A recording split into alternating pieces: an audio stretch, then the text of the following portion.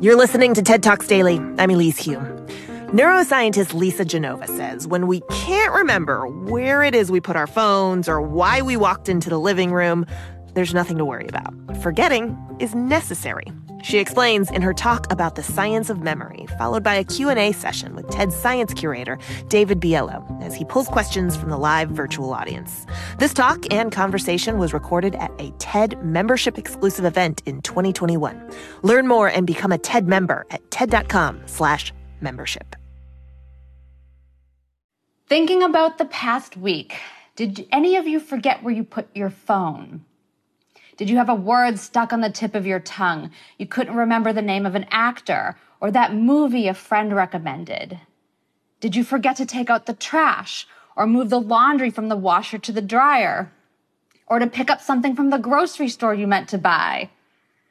What is going on here? Is your memory failing? It's not. It's doing exactly what it's supposed to do.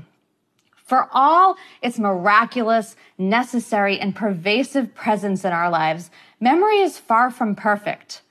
Our brains are not designed to remember people's names, to do something later, or to catalog everything we encounter.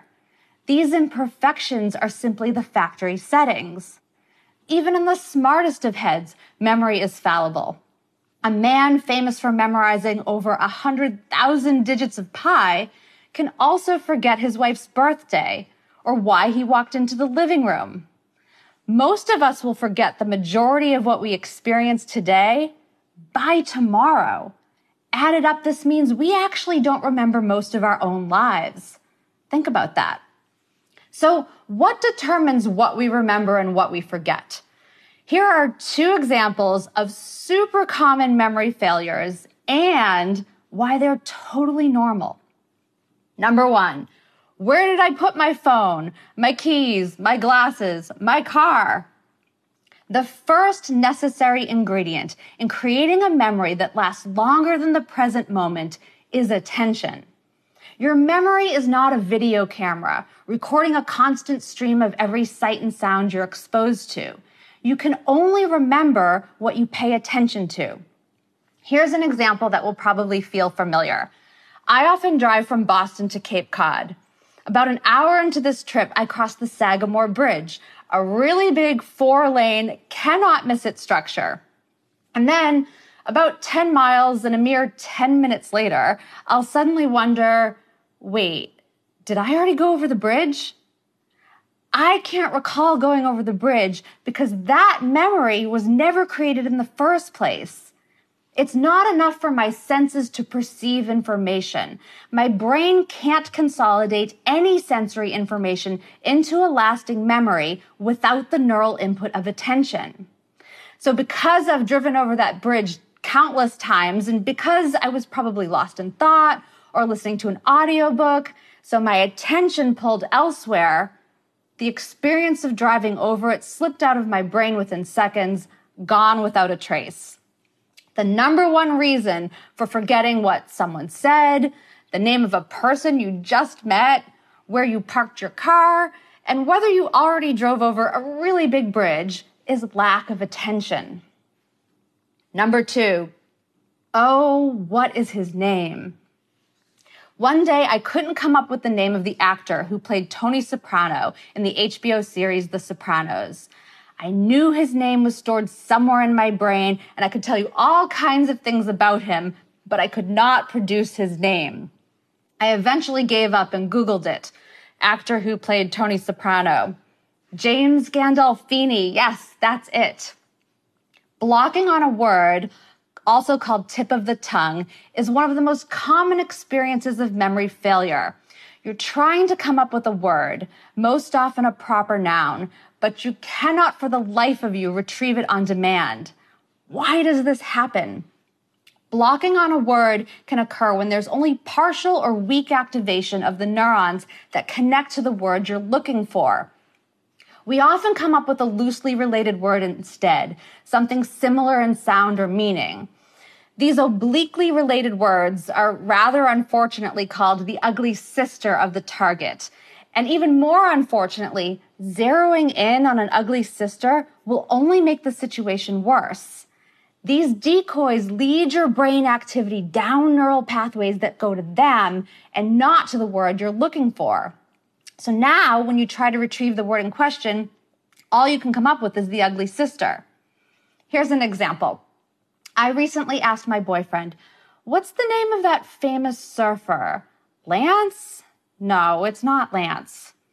He knew who I was talking about, but he couldn't come up with it either. We were both stumped. It turns out my blurting out the wrong name sent my boyfriend's brain to Lance Armstrong, the ugly sister. Now he was stuck in the wrong neural neighborhood and couldn't get out. The ugly sister also explains this phenomenon. Much later, once you've stopped trying to find the word, it suddenly bubbles to the surface, seemingly out of nowhere. Laird Hamilton. Yes, that's it. Why does that happen? By calling off the hunt, your brain can stop perseverating on the ugly sister, giving the correct set of neurons a chance to be activated. Tip of the tongue, especially blocking on a person's name, is totally normal. 25-year-olds can experience several tip of the tongues a week, but young people don't sweat them, in part because old age, memory loss, and Alzheimer's are nowhere on their radars. And unlike their parents, they don't hesitate in outsourcing the job to their smartphones. Which brings me to an important point. Many of you are worried that if you use Google to look up your blocked words, then you're cheating and contributing to the problem, weakening your memory. You're worried that Google is a high-tech crutch that's going to give you digital amnesia. This belief is misinformed. Looking up the name of the actor who played Tony Soprano doesn't weaken my memory's ability whatsoever. Likewise, suffering through the mental pain and insisting on coming up with his name on my own doesn't make my memory stronger or come with any trophies for doing so. You don't have to be a memory martyr. Having a word stuck on the tip of your tongue is a totally normal glitch in memory retrieval, a byproduct of how our brains are organized. You wear glasses if your eyes need help seeing. You have my permission to use Google if a word is stuck on the tip of your tongue. Memory is amazing and is essential for the functioning of almost everything we do. But it will also forget to call your mother, where you put those glasses, and what you ate for lunch last Tuesday. Frustrating, but not a cause for diagnosis, panic, or shame. Most of what we forget is just a normal part of being human. Thank you. I will stand in for the audience and give you my own personal standing ovation. I personally feel so much better. So thank you for that. I think we all get a little concerned about our memories, particularly after this pandemic. And I see that we already have some questions from the audience. But before we get into that, I have to ask one very important personal question, which is, should I be worried because every time I get up and go to another room, I forget why I've gone there? Is that troubling? Should I be nervous? No, you should not be nervous. And that's like one of the big take homes of, why I wrote the book I just wrote. There's so many people, especially over the age of 40, who experience normal moments of forgetting. But now we're keyed into it and we think, oh my God, does this mean I'm losing my mind? Does this mean I'm going to get Alzheimer's? So here's what happens when you have that. So you're in your bedroom and you're getting ready to read a book. It's bedtime. That's what you do before bed. And you realize you've forgotten your glasses and you're like, they're probably in the kitchen. So you go walk down to the kitchen and you created the memory, the intention of what you plan to do later. That's called your prospective memory. So it's like, I intend, we do this all the time, right? When I go to the grocery store later, I need to buy milk. I need to remember to call my mother. I need to remember to pick up the dry cleaning, right? These things that we plan to do in the future. Our brains are terrible at them, inherently terrible. So people feel like they're cheating if they create to-do lists, checklists, put it in their phone. No, this is just good practice, right? So pilots don't rely on their prospective memories to remember to put down the wheels before landing the plane. They outsource the job. Don't use your brain, use the checklist, right? So using a checklist is sound practice. So anyway, you made this intention, this memory of when I get to the kitchen, I'm going to look for glasses. You show up in the kitchen, you're like, I don't know why I'm here. Part of the reason is prospective memory sucks, but we've only asked it to remember something for 10 seconds. It's not I need to, remember to go to my Zoom meeting at 4:00. So what's going on? The other key in this situation has to do with context. So memory is very much influenced by context, the cues, the associations, the sensory information, the emotional information, our mood, anything that is linked to the thing we're trying to remember. So context helps us form a memory, and context helps us retrieve that memory, because memory is the connected neural network of associations. So in the bedroom, all the cues for what you needed were there, right? The bookcase, the book you're reading, the time of day, it's bedtime. Oh, I need glasses. You show up in the kitchen and you're like, am I hungry? Am I thirsty? Because, right, the cues are signaling, is it a meal? Is it what? And not the glasses that you didn't notice. So when you walk into the room and you're like, I don't know why I'm here. You're not going crazy. You're not getting Alzheimer's. Your memory isn't terrible. It's go back to the room you were in before you landed in this one, either in your mind's eye or physically do it, and imagine the cues that were there, and it will instantly deliver what you were completely befuddled by a moment ago.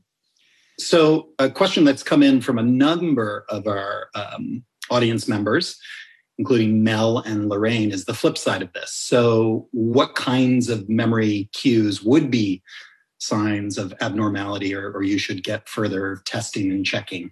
Oh, good. I love this question too, because I think that for too long, there's been this disconnect with, people are comfortable thinking about having an influence over their health from the neck down, right? So especially with heart health, a lot of us, count our number of steps, or we'll go to the doctor and get blood pressure taken. And do we have high cholesterol? How can I influence these factors, right? How can I influence the likelihood that I'll get a heart attack later?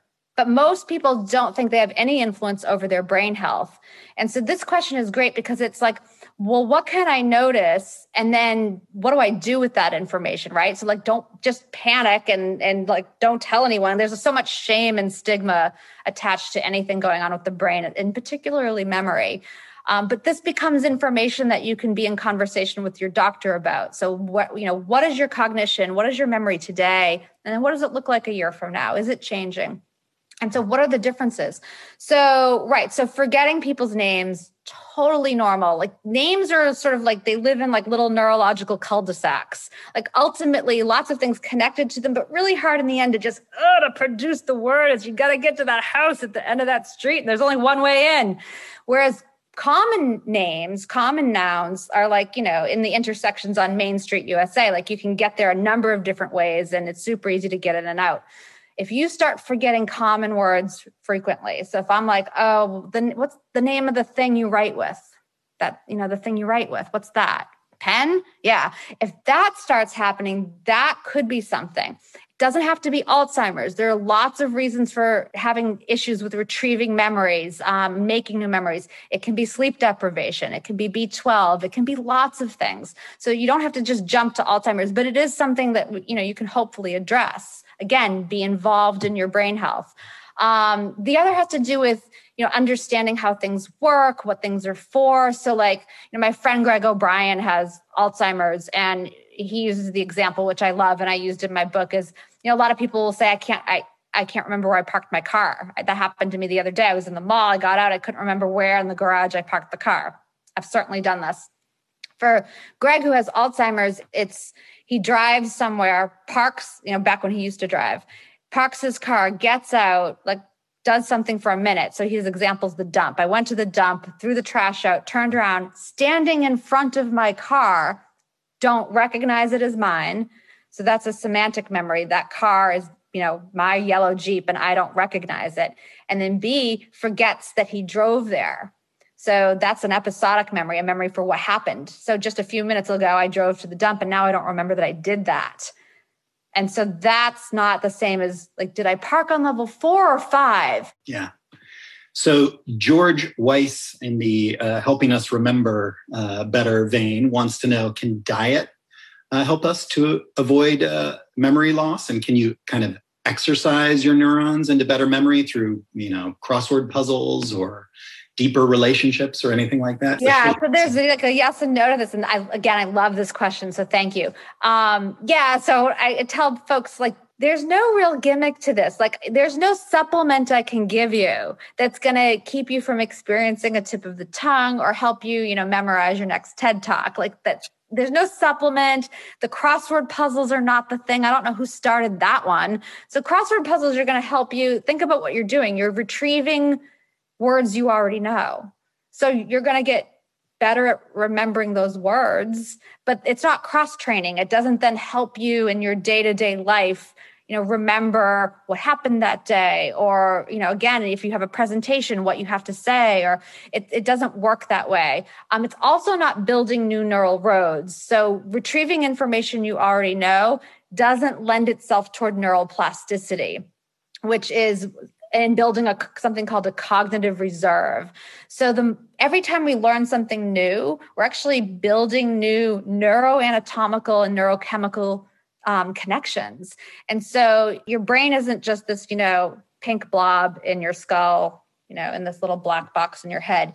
It's a very dynamic organ and it's changing constantly. And your genes are interacting with what happens. It's interacting with what you do and experience and feel. And it changes. And the more we learn, the more connections we build. And this is important because if you do start to experience some pathology that is sort of pre-Alzheimer's, or if you start to get Alzheimer's, you actually have a lot of reserve. You have backup connections that can dance around any problems or detours. So that learning new things is one way. Exercise has been shown to decrease your risk of dementia by up to a half. Just day to day, we know that sleep is massively important, both for preventing Alzheimer's and for your memory today. So the memories that I make today become long-term stable memories, become long-term stable alterations in neural connections while I sleep. And it's during certain phases of sleep that this process happens. So sleep is not this passive state of doing nothing. It's a very busy biological state. And so it's locking in the information and experiences you learned today. And so that's super important. Then tomorrow, if I didn't get enough sleep tonight, my frontal lobe's kind of not going to want to drag itself into its day job and do the work of paying attention today, right? You feel sluggish. You're like, oh, you can't pay attention. What? If I can't pay attention, what's not going to happen today? Making new memories. So I'm not going to remember yesterday. I'm not going to be able to make new memories today. I have a form of amnesia just from not getting enough sleep. Right. So 7 to 9 hours a night, the science is super clear that this is what we need minimally as a human species.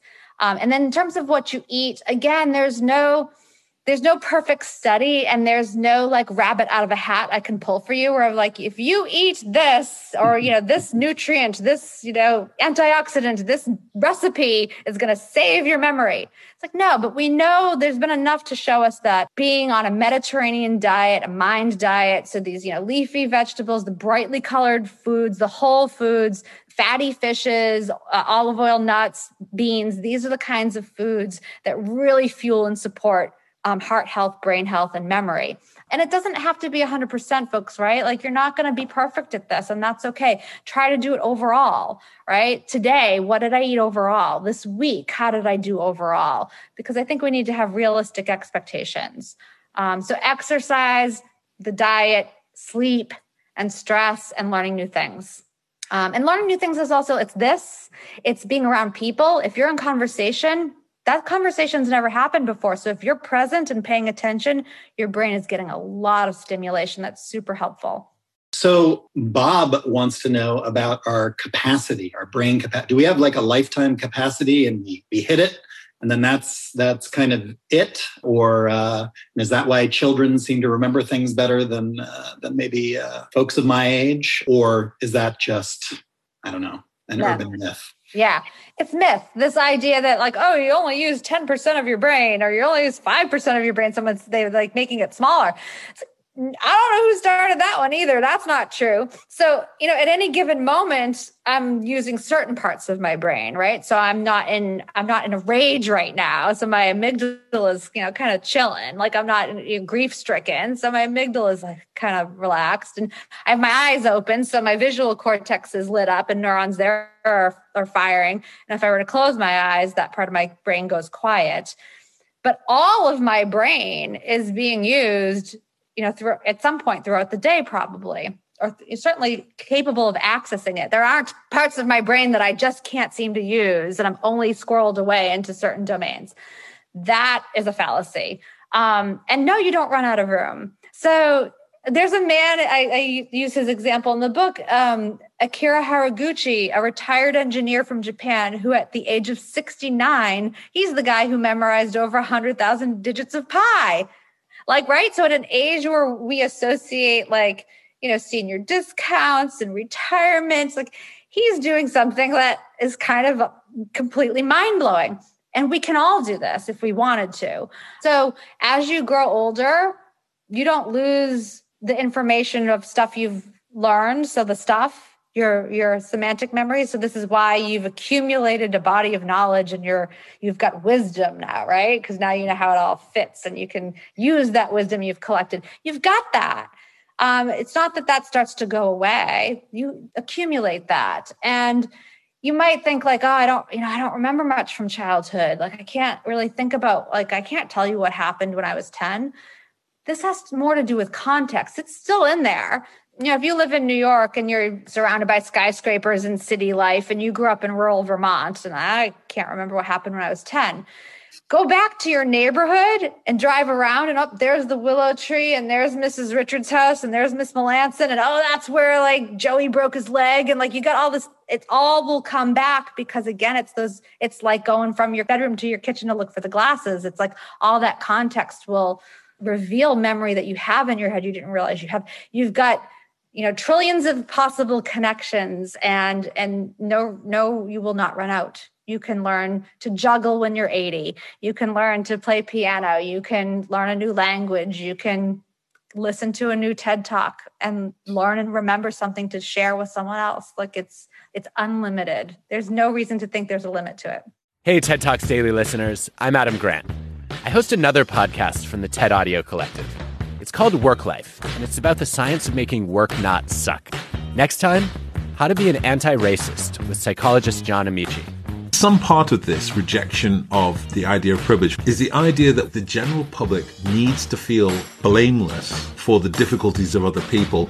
John talks about privilege and overcoming defensiveness. Follow Work Life on Apple Podcasts, Spotify, or wherever you listen.